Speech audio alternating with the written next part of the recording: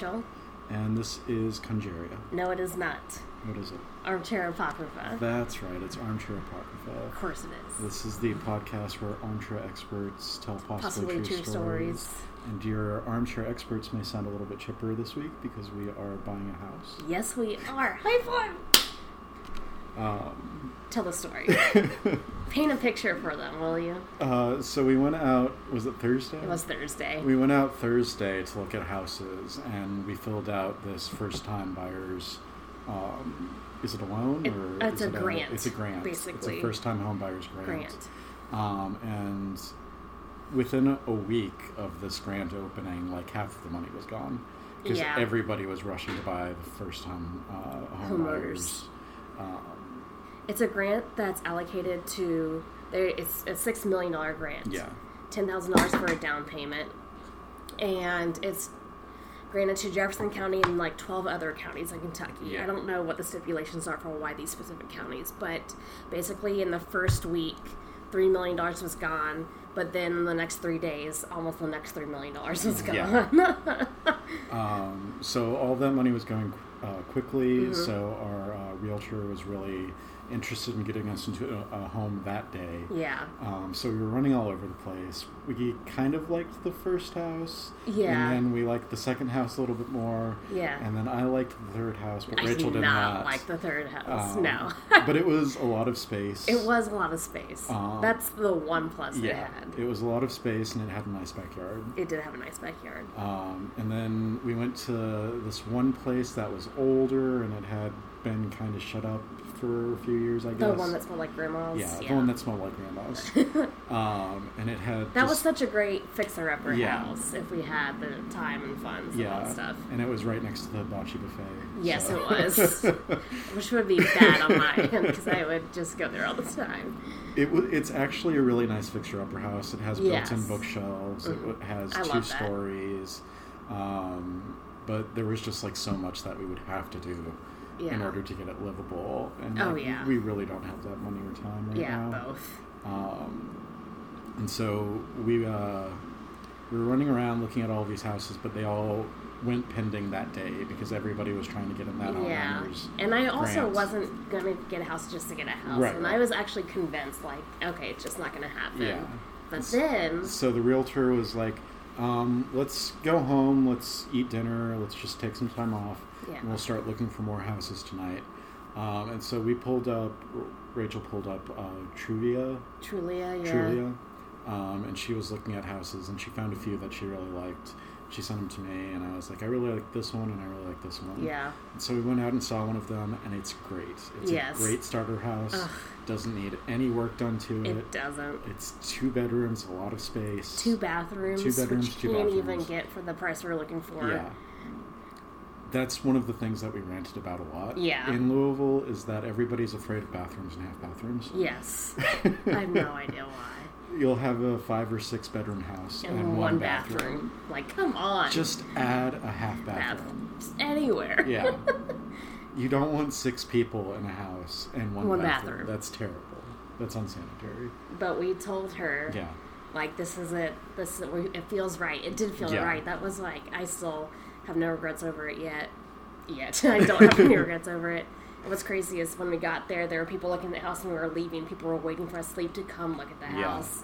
And so she went and called, and the offer got accepted the next morning from us.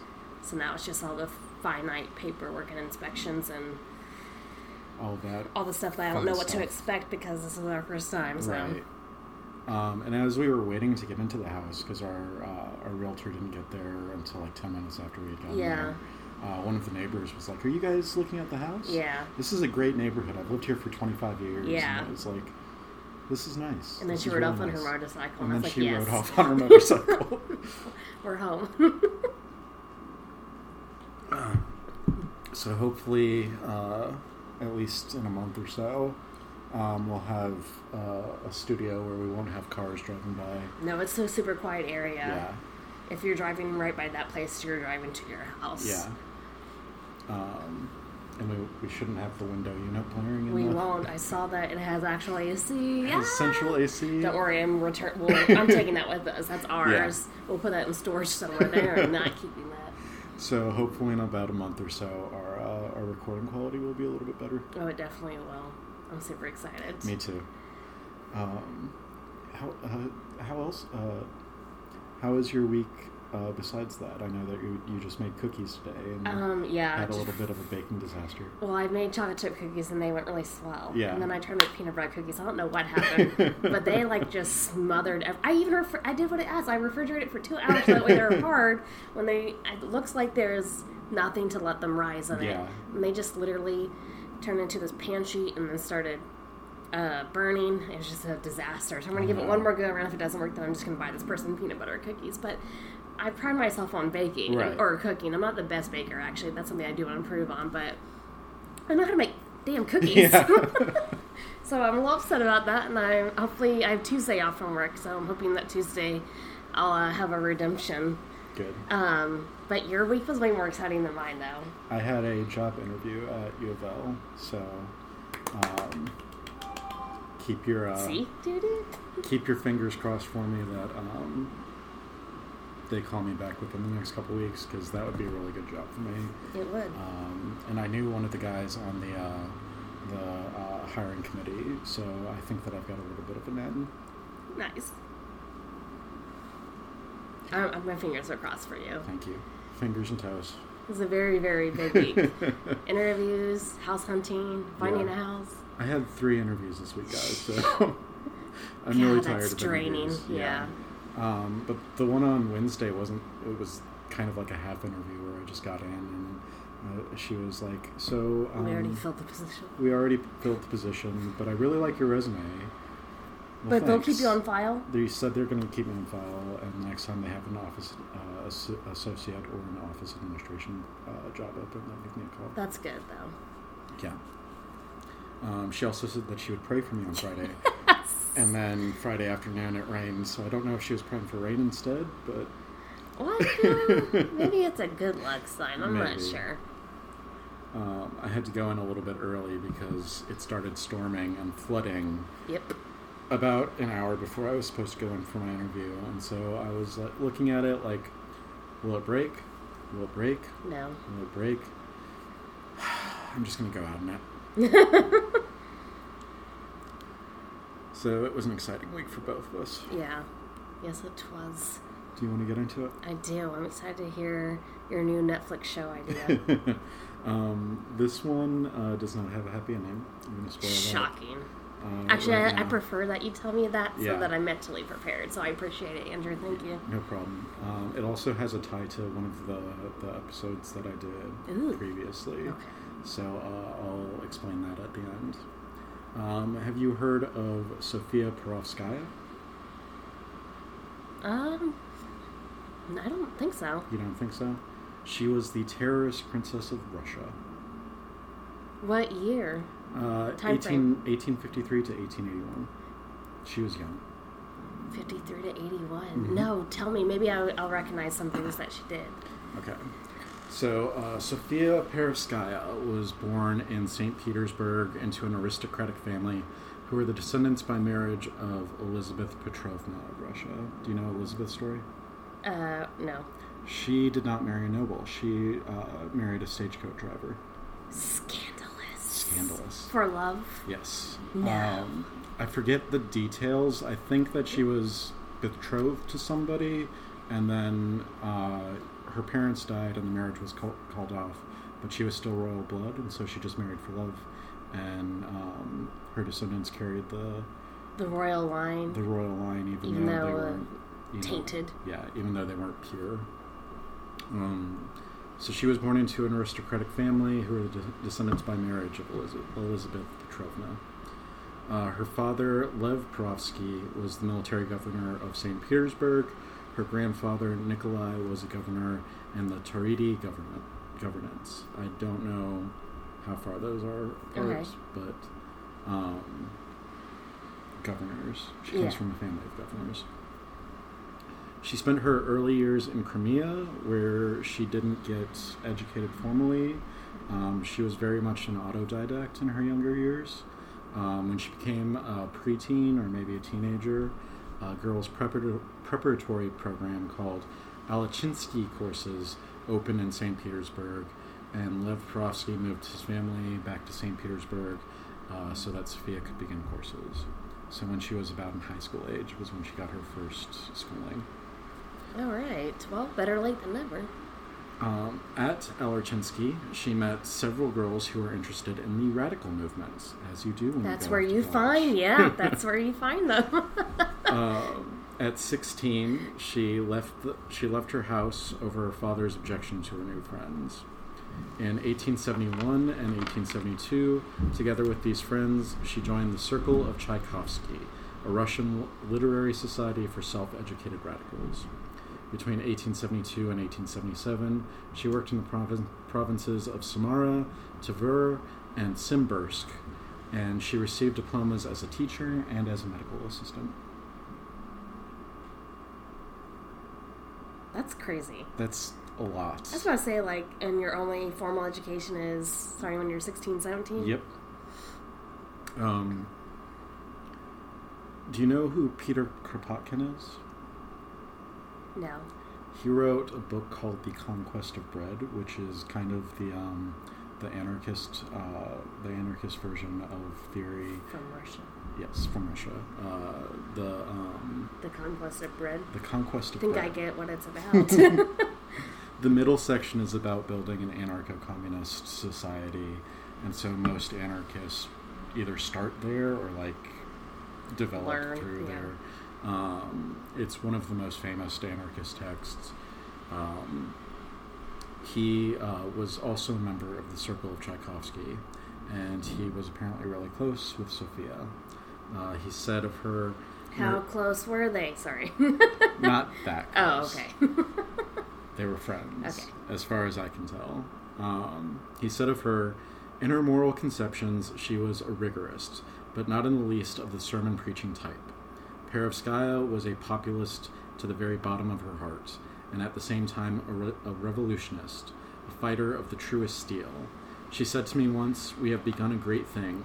Two generations perhaps will succumb in the task, but it must be done." I like the optimism. In 1873, Perovskaya maintained several conspiracy apartments in St. Petersburg for secret anti-Tsarist propaganda meetings that had not been sanctioned by the authorities. Starting in 1873, thousands of students and other youth called the Narodnichevstvo. Russian names are hard to pronounce, yes. The peasant populists took to the countryside to educate local peasants on issues of the government in the hopes of making them more militant. The peasantry were largely unreceptive to these middle-class people coming out into the country and telling them what to do. And so they started calling the authorities.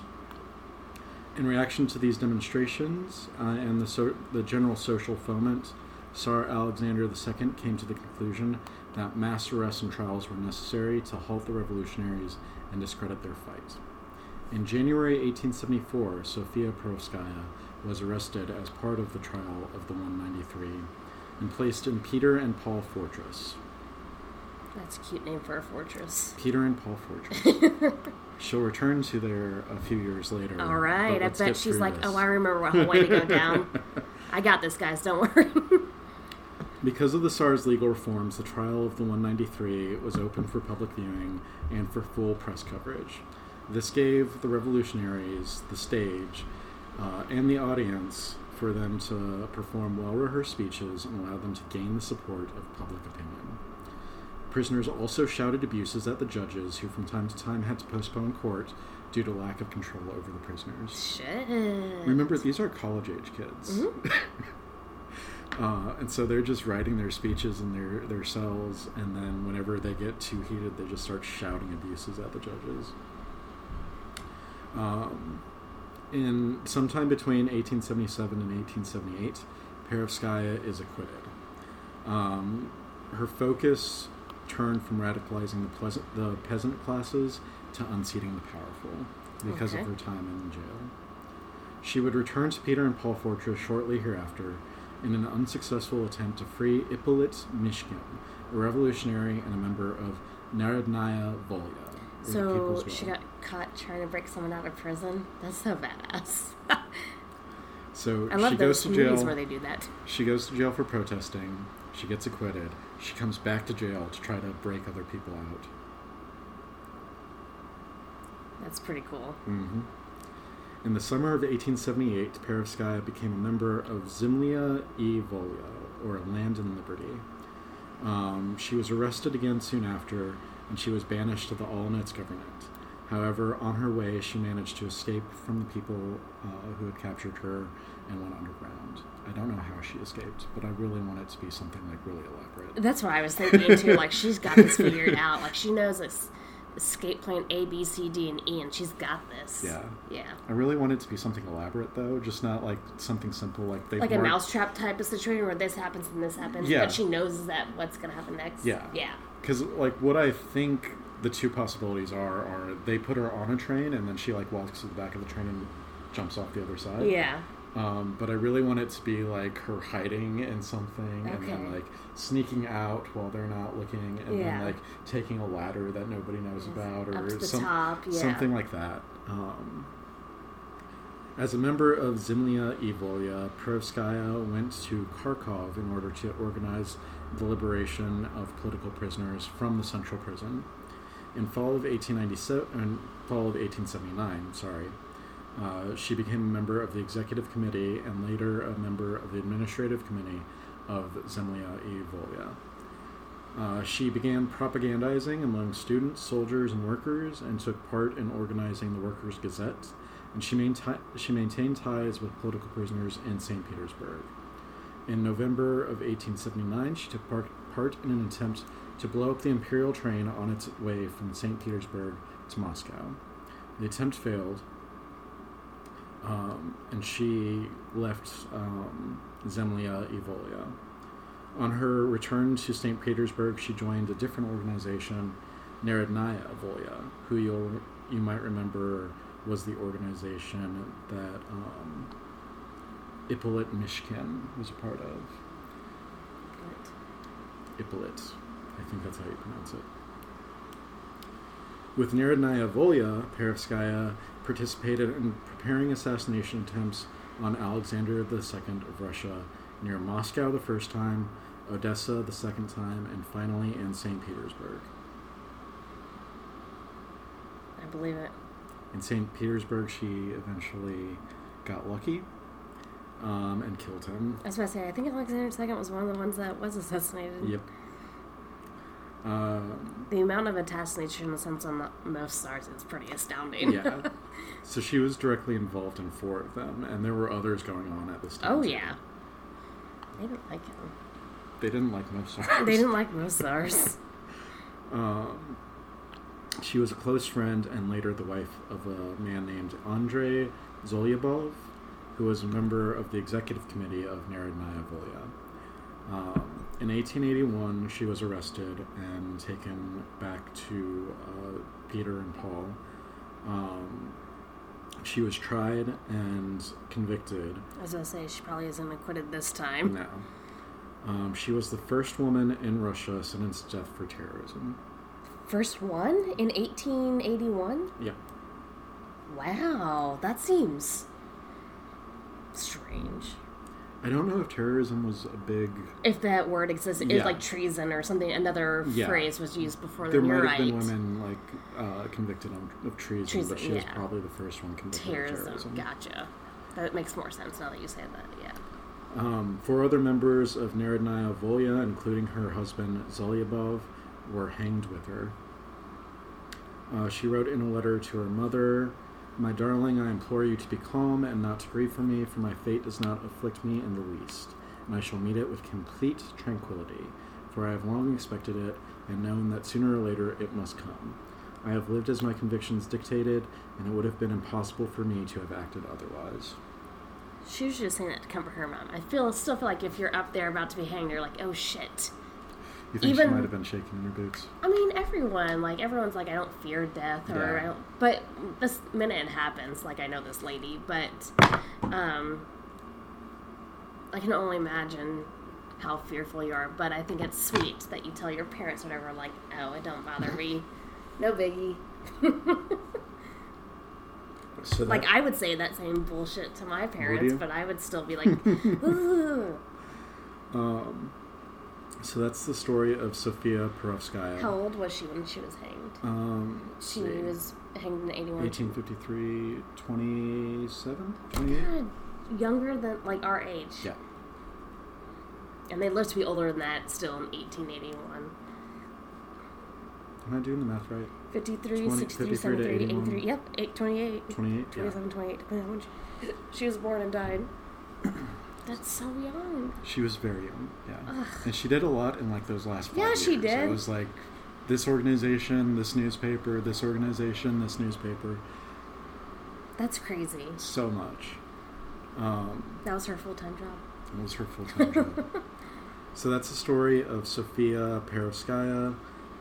She has a tie to another revolutionary that I talked about earlier. Yes, you said you were going to mention that. Do you remember Japanese feminist Kano Sugako? That name sounds so familiar, yes. She was an anarchist in Japan around the 1900s. Yes. And she was also tried for treason and hanged. Was she also 27, 28? I don't remember how old she was. Yeah. But she took a lot of inspiration from Perovskaya and apparently saw her as kind of a hero. As her, like, this is who I strive to be. This is my predecessor. Mm-hmm. So that was the terrorist princess of Russia. Yeah, right. That was good. And in the Netflix series, I kind of want it to be like a full spy movie kind of series. With her, like, outsmarting people all the time. Yes, just, like, escaping on the train and stuff. Like Alias meets Leverage. Mm-hmm. I like that a lot. Yeah. Oh, that people will be enticed to that. Yeah. That's good. Kudos, Andrew. Thank you. So what do you have for us this week? I have a fun one. Oh, yeah? I just want to talk about this person, because I can talk about her for forever. I gotta go back to... I feel like in an old episode I said I would talk about her. But today I'm going to talk about Grace Kelly. Okay. And, like, her interesting life. Okay. Are you familiar with who this is? A little bit. Okay. Well, you're about to know a lot more about her. Okay. So, Grace Patricia Kelly was born November 12th in 1929 in Philadelphia, Pennsylvania, to a pretty self-made, affluent family. Mm-hmm. American dream. Yeah. Her father, John Brendan Jack Kelly, was a champion rower who won 3 Olympic gold medals as part of the U.S. rowing team.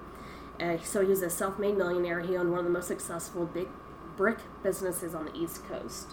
And her mother, Margaret, was the first coach of a women's athletic team at the University of Pennsylvania. Grace Kelly was the third of four children, and she was named after her father's sister who died at a very young age, which is sweet. So she came from a very, very athletic family. Okay. While attending Ravenhill Academy, a prestigious Catholic girls' school, she was raised Roman Catholic. She modeled and did fashion at social events with her mom and her sisters. Before graduating in 1947, wait, I'm so sorry. No worries. She danced and acted in all her school plays and stuff. Okay. Her graduation yearbook listed her favorite actress as Ingrid Bergman, who I think was everyone's favorite actress at the time. So that's like a cliche. Yeah. And Joseph Cotton, and I'm not really sure who he is. Joseph Cotton? No, I meant to look him up and then I forgot. So after high school, much to her parents' chagrin, she decided to pursue an acting career in New York. They were not about that life. In fact, her father said acting was a slim cut above streetwalker, so they did not really like... I can tell. Yeah. So here is Joseph Cotton. Okay. Oh, he looks so familiar. Yeah, I've seen his face before. He's in Sabrina. Sabrina and the Philadelphia Story. Yeah. So, actually, despite this, she still went to New York and enrolled at the American Academy of Dramatic Arts. As a student, she modeled part-time and appeared in ads for Old Gold cigarettes. Old Gold? Yes. After graduating at the age of 19, she sought a career on Broadway but found it tough. Dawn Richardson, one of her directors and teachers, later said she would never have a career in theater because she had great looks and style, yes, but no vocal horsepower. to actually, like, you know, have an audience. You have to have a voice, and I'll get back to her voice in a little bit. In the years following World War II, the film and television industries were both booming, so Grace Kelly decided, like, excuse me. Abuse. Sorry. Rachel just slapped my knee, for anyone who's wondering. Decided, well, if I'm not doing that great on Broadway, let's go to Los Angeles and see if I can make it in film and television. Yeah. So, spoiler alert, she would later eventually be in only 11 films and 60 television productions. Gary Cooper discovered Grace Kelly on the set of her first film, 14 Hours, which was in 1941. And she was 22, He arranged for her to play his very young wife in High Noon, an acclaimed Western that put her on the path to stardom. I remember High Noon. Yeah, as I say. Yeah. It's basically about a town marshal, despite the disagreements of his newlywed bride and the townspeople around him, must face a gang of deadly killers alone at high noon when the gang leader and outlaw he sent up years ago arrives at the noon train. You know, as you do. As you do. The movie is often described as a Western for people who don't like Westerns. Yeah. And just a side note, because I don't think I have it written anywhere else in here, basically all of her male counterparts could be her father. They're all 20 or so years older. Yeah. And actually, I had already written this out and was doing my baking. Yeah. One fail, one great baking experience. And I was re-listening to an episode because I totally remembered one of my favorite podcasts, You Must Remember This, has one about Deadly Blondes. Yeah. And I re-listened to one about Grace Kelly to see if she had anything that she added that I would like to add. But she goes along. One thing that I would like to add that I didn't is that all of the male counterparts were 20 years older, and she kind of goes into this analysis of why that is. Yeah. She goes, because if you actually see her with a male, like a good-looking male her same size, like, there's just so much chemistry that she's seen as a threat, whereas she's not seen as a threat to women and men if it's with an older man. She explains it way better than I just did, but she said there's only one movie, and the guy was only 8 years her senior. Only 8 years her senior. And you could just see that the sexual innuendo just between that was almost too much for the screen audience at that time. And they don't even do anything, you know, because it's the 50s and whatnot. But they're saying it's seen as less threatening when it's with an older man, or it's the idea. The way she put it is. These men who were also the same age as the guys were like, oh, well, if I were to redo it again, I'd be able to get with a woman like Grace Kelly, which is total bullshit. Oh, yes. Yeah. It was talking about all these men who had served in World War I or World War II, got married really fast, and then they see these movies with the men their age, with someone younger as Grace Kelly saying, oh, if I did it all over again, I could get someone like her. Yeah. That's the way she described it.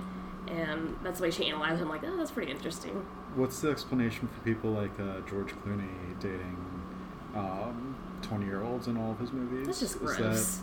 That's also, that's Tom Cruise. Yeah. That's, ugh. Tom Cruise, George Clooney, Brad Pitt. Anyone, yeah. They're 50, and all the James Bond love interests are 20, and all the James Bond actors are 40 and 50. Yeah. Total bullshit. So stupid. So it is said that Gary Cooper and Grace Kelly had a relationship during the filming of the movie. This is a rumor that she had for most of her male co-stars. Oh. Some true, some not, I'm sure. In 1952, she was hired for her role of Linda Nordley in the film Magambo, which I've always heard about but never seen. I keep wanting to see it.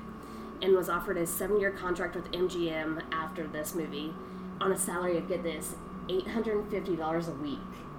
Wow. That is more than what I make a week now. Yeah.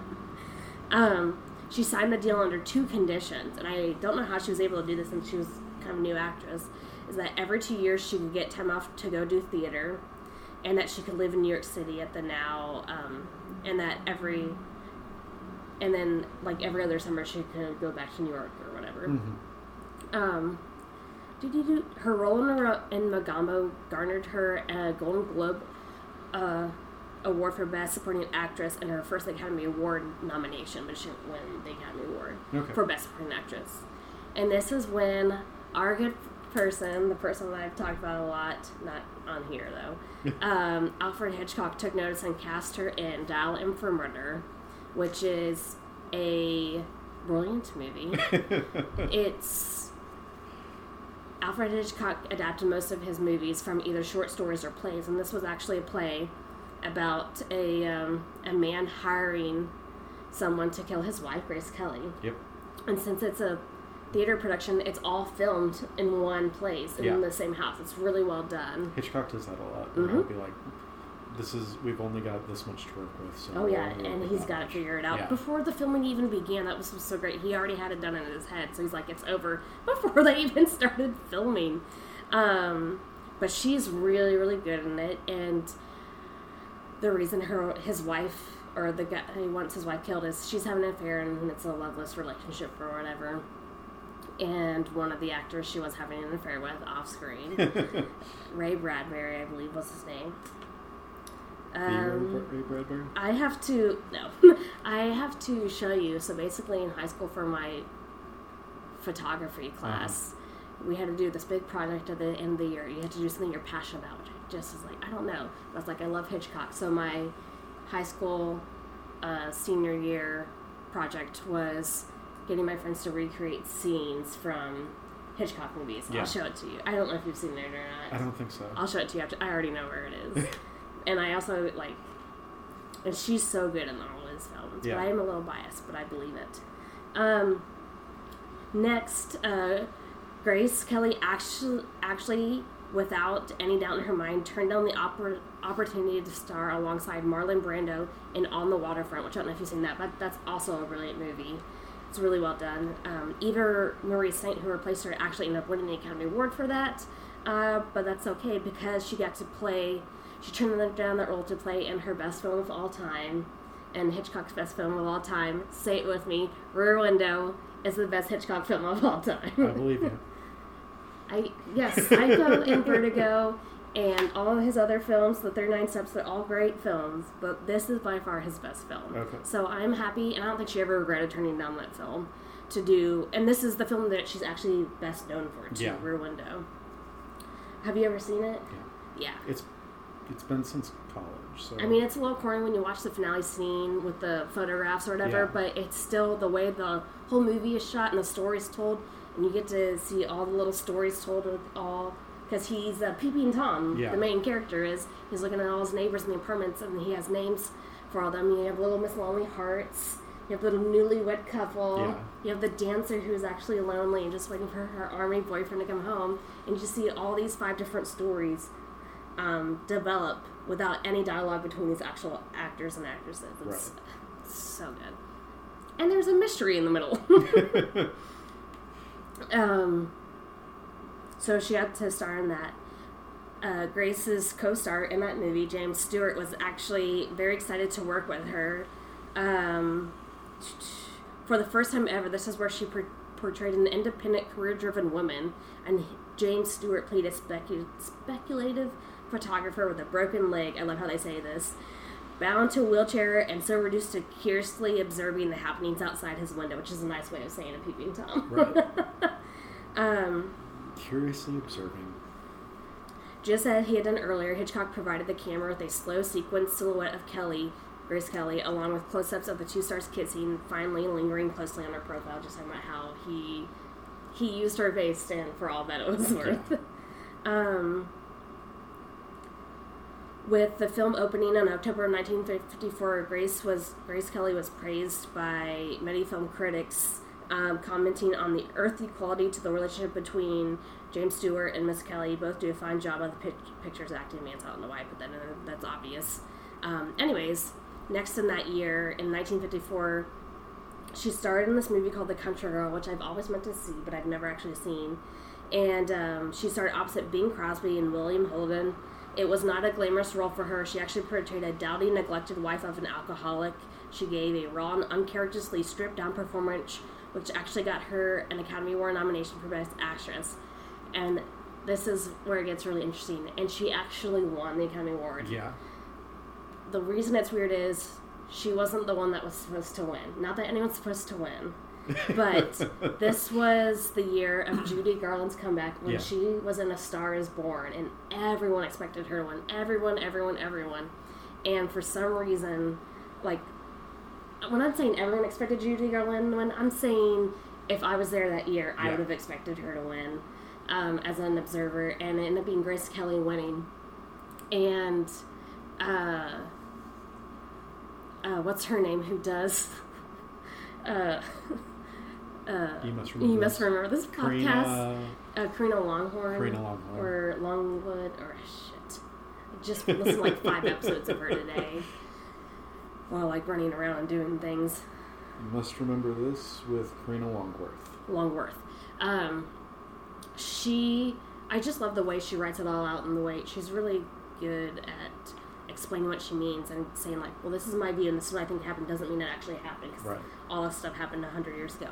But for this, she was like, apart from Grace Kelly in Hitchcock films, she really was great in I can't remember what movie she said, but she goes, I'm telling you, Judy Garland in Star Is Born is one of the best performances I've seen in the last year. And she was basically giving her, she's like, I'm upset that Judy Garland lost it. And the theory is that it was almost a tiebreaker, and somehow someone was able to like sway it in Grace's favor. And they always joke about how, well, she slept her way to the top. But Karina Longworth was like, you can be powerful, but you can't sleep your way to the Academy Award. Those things just things just happen. And she wasn't that powerful. And it's not saying that she did do that. That's how she won it. It's just saying that, of course, this is what comes out of the gossip columns after this huge upset, is what I guess you would say. So she got an Oscar. She was in a couple more film projects that year.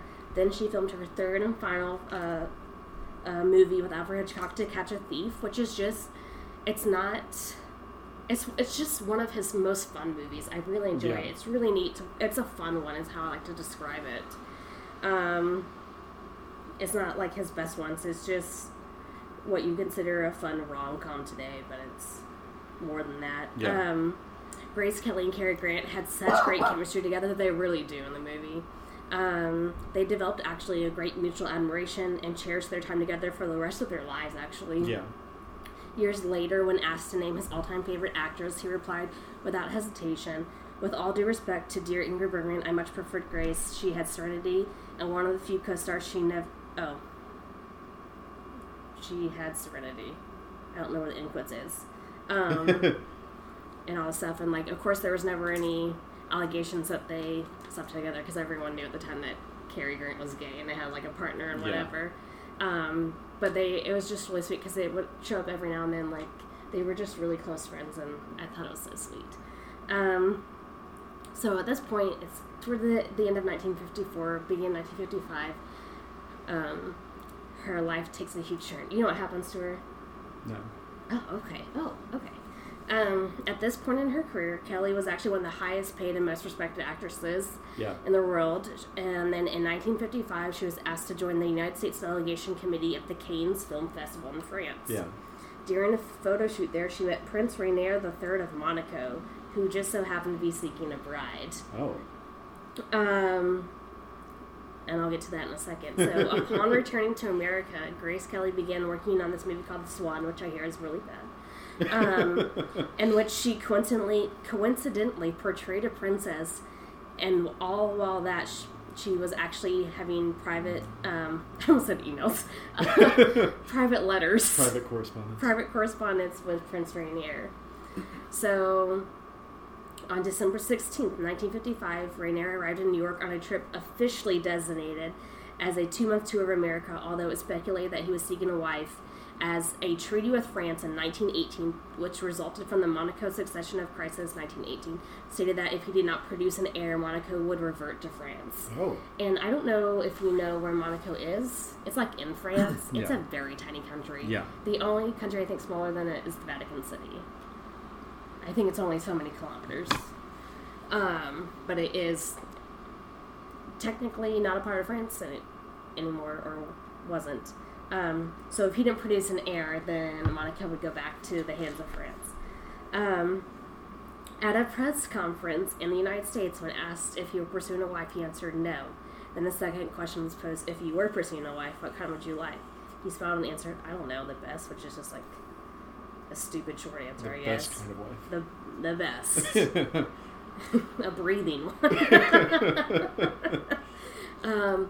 So while in the United States, Prince Rainier met Grace Kelly and her family, and after 3 days, he proposed. She accepted, and the families began preparations for what the press at the time dubbed the wedding of the century. The wedding of the century. Yep. So there was a civil ceremony set for April 18th, 1956, followed by the religious wedding on April 19th, because they were Roman Catholic. Here's one of my favorite things, though. News of the engagement was a sensation, even though it meant a probable end to her film career. Alfred Hitchcock, I mean, he is known for being a dick, but this one I think is a little funny, quipped that he was very happy that Grace had found herself such a good part. I was like, shit. So here's the thing. She was required to give up her American citizenship, and Prince Rainier banned her films in Monaco. Why? I'm not 100% sure. It's not like she was scandalous or I don't know. They don't really go into that, yeah. Probably just didn't want people to see her. Yeah. And the thing is, in Monaco, the main language is French. Yeah. And this is the side. This has nothing to do with her films. And she didn't know French that well, but she had to learn it, obviously. So Grace became Princess Grace of Monaco. They had 3 children, 2 girls and a boy. Hitchcock had actually asked her to come back about 7 or 8 years later to film the movie Marnie, but that didn't happen. That's a really good movie. Yeah. I've always heard different rumors, and then I've heard it one way, and then Karina Longhorn made it sound like that was one of the rumors. The thing I'd always heard is there was such backlash that from the citizens, because Marnie, I mean, that's not an ideal character for a person. Like, she's manipulative, lying, steals, a rape victim, all these things that they didn't want to see in a princess, I guess. Right. Well, and anyone, usually. But then that's apparently, according to, you must remember this, was kind of the excuse they gave for her backing out, because apparently when they were about to start filming, she was pregnant. And so then she backed out of the film, but then it was, she miscarried. She has miscarried twice. Oh. And they never talked about it. It wasn't until way later in life, or after she had passed away, that they revealed that she had miscarried a couple of times. So that they said the real reason was she had the child, or she was pregnant, and then so that's why they went to someone else, and then 2 months later she miscarried. Yeah. That's sad. Either way, yeah, none of those are good ways for them not to be in the movie. Right. But I can't see Grace Kelly as Marnie, though, so that's fine. Tippi Hedren did a really great job. Good. Now that she's a princess, you don't really get to know too much about her private life, so all this stuff is about rumors. She obviously devoted most of her stuff to charitable work in and around Monaco, especially with the arts and education and children. Normal princess duties. Yeah. You know, just trying to help your country. And then there was not the ideal marriage. There are definitely rumors, like strong-held beliefs that there was extramarital affairs on both sides, not on just one or the other, but on both. But like good Catholics, they remained married, is what I put. Until death do they part. And do you know how she died or how old she was? I do not. All right, well, I'll tell you. All I really knew was that she was an actress. Yes. And she was only she was only an actress for about 5 or 6 years. Yeah. So on September 13th, 1982, Grace Kelly was driving back to Monaco from a country home where it is said that while she was driving back, it was a windy road, she had a stroke. Oh. As a result, she lost control of her car and drove off the steep winding road down the 120-foot mountainside. Her daughter, Stephanie, was actually in the passenger seat with her. It is said that her daughter or someone tried to, but failed to regain control of the car. Yeah. Grace was taken to the Monaco hospital, and with injuries to the brain and thorax and fractured femur. Doctors believe that she suffered a minor stroke while driving, and then maybe another one afterwards. And then she was brain dead at the hospital. So, the next night, Prince Rainier chose to take her off life support. So her daughter Stephanie suffered light concussion and a hairline fracture of cervical vertebrae and was unable to attend her mom's funeral. Oh, no. And just so you know, Grace Kelly was only 52 at this time, and this was her youngest daughter. Her daughter was 17 when it happened. And they always, of course, because it's royalty, and this was like the problem child, quote unquote, because she had boyfriends or something. There's always rumors about what really happened, that the daughter was really driving and she wasn't, and Grace wasn't, or they were yelling at each other and she drove off the road, and yada, yada, yada. But I really think that she did have a stroke. I believe that she did. And her daughter actually refused to say anything. She goes, I don't want to, she was like, I don't like to be asked about my last moments with my mom. Can you please respect that? But I did read an article she finally spoke in 2012, and all she said was, my mom drove, and she had a heart attack, and that's all I ever want to talk about it. Because that's, like, not a memory you want to think about. Right. Plus, how much can she remember, like, if she had passed out or whatnot? But I like to think that there's actually not any scandal to this, to be honest. Yeah. I think that they try to make something out of it because you can. Because it sells newspapers. Yeah, it sells newspapers, but she was 52, and it was really sad. So that's kind of the life and story of Grace Kelly. She became one of the highest paid actresses, starred in some great Hitchcock films because she was the ultimate blonde beauty, which Hitchcock notorious for. And then she married a prince and was like a princess over in France for the next 30 years. And then her life was cut. Like, I cannot believe at 50-2, my parents are in that now. But some fun side notes. I don't know if they're fun, but some other tidbits about her. I've heard about this. So, since he had to produce an heir before she married the prince, she had to take a fertility test to make sure that she could actually produce heirs. As you do. As one does. And then she took voice lessons. We're going to go back to her talking. Yeah. To get rid of her Philly twang, as they put it.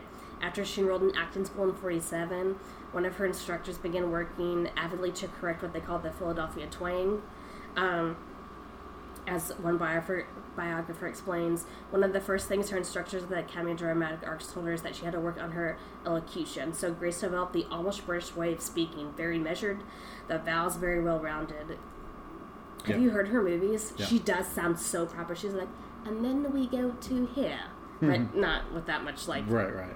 But she sounds very, very proper. Yeah. When I read this, I'm like, oh my gosh, you're right.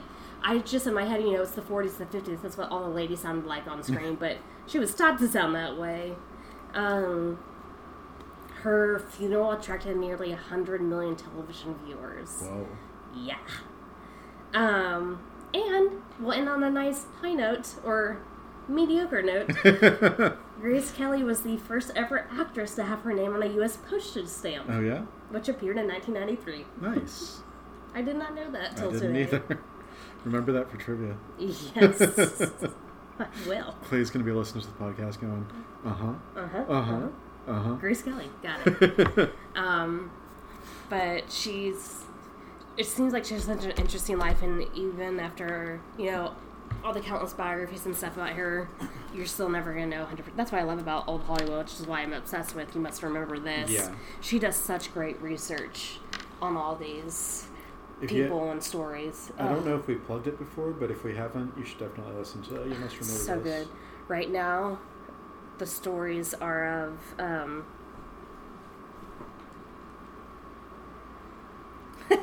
just literally listen to it. Because it's always a theme. Fatty Arbuckle in Virginia. Oh, yeah, that one has to do with... Fake news? Yes. Fake news. It's technically about, fake news, how the media portrays it and how it actually happened. Because back then, Hollywood controlled the media. Yeah. And it's really interesting on Fatty Arbuckle's case and what happened. And then there was... The one about D.W. Griffith was really interesting. Yeah.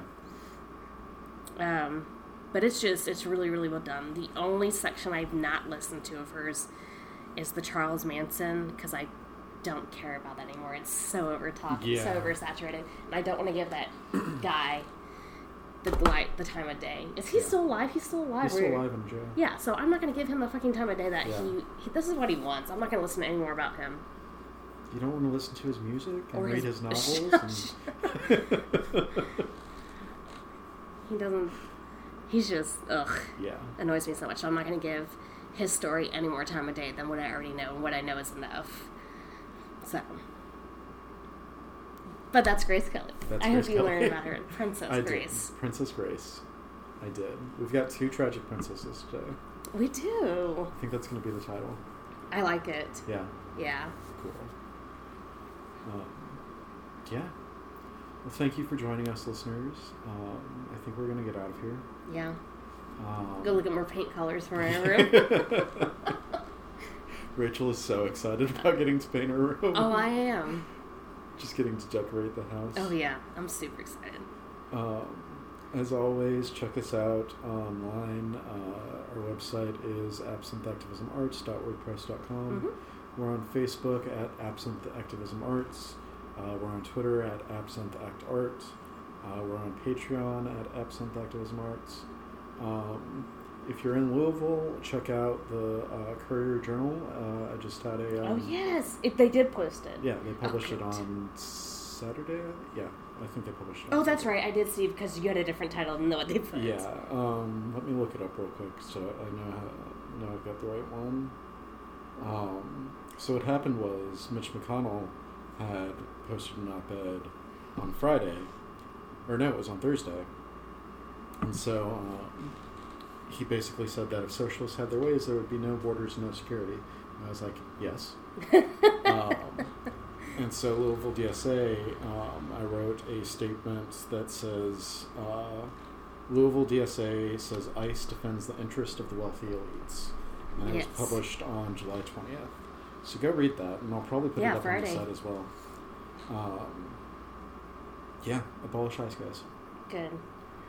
I'm glad that they posted. I thought they would, but... I figured that they would. Especially since Mitch McConnell got his posted. Yeah. His reads like shit. And he didn't even write it. Someone else wrote it. You know it. So go check that out. Is there anything else? Nah, I'm still on a high, so I'm good. I'm probably, after you leave, I'm probably going to start packing. Well, I have to, because if we do get to move in a couple weeks, I'm like dog sitting in the next 2 weeks. I won't even be here. Got to cherish my last couple weeks here. It hasn't quite hit, it won't hit me yet until like we get the keys or whatever. Right. I know I keep knocking on wood because it's not like, it's not it's not guaranteed finite yet. But I will be moving out of here hopefully in September, October, no matter what then. Yes. So we're going to get out of here. Yes. You enjoy your week. It's always a pleasure. Till next time.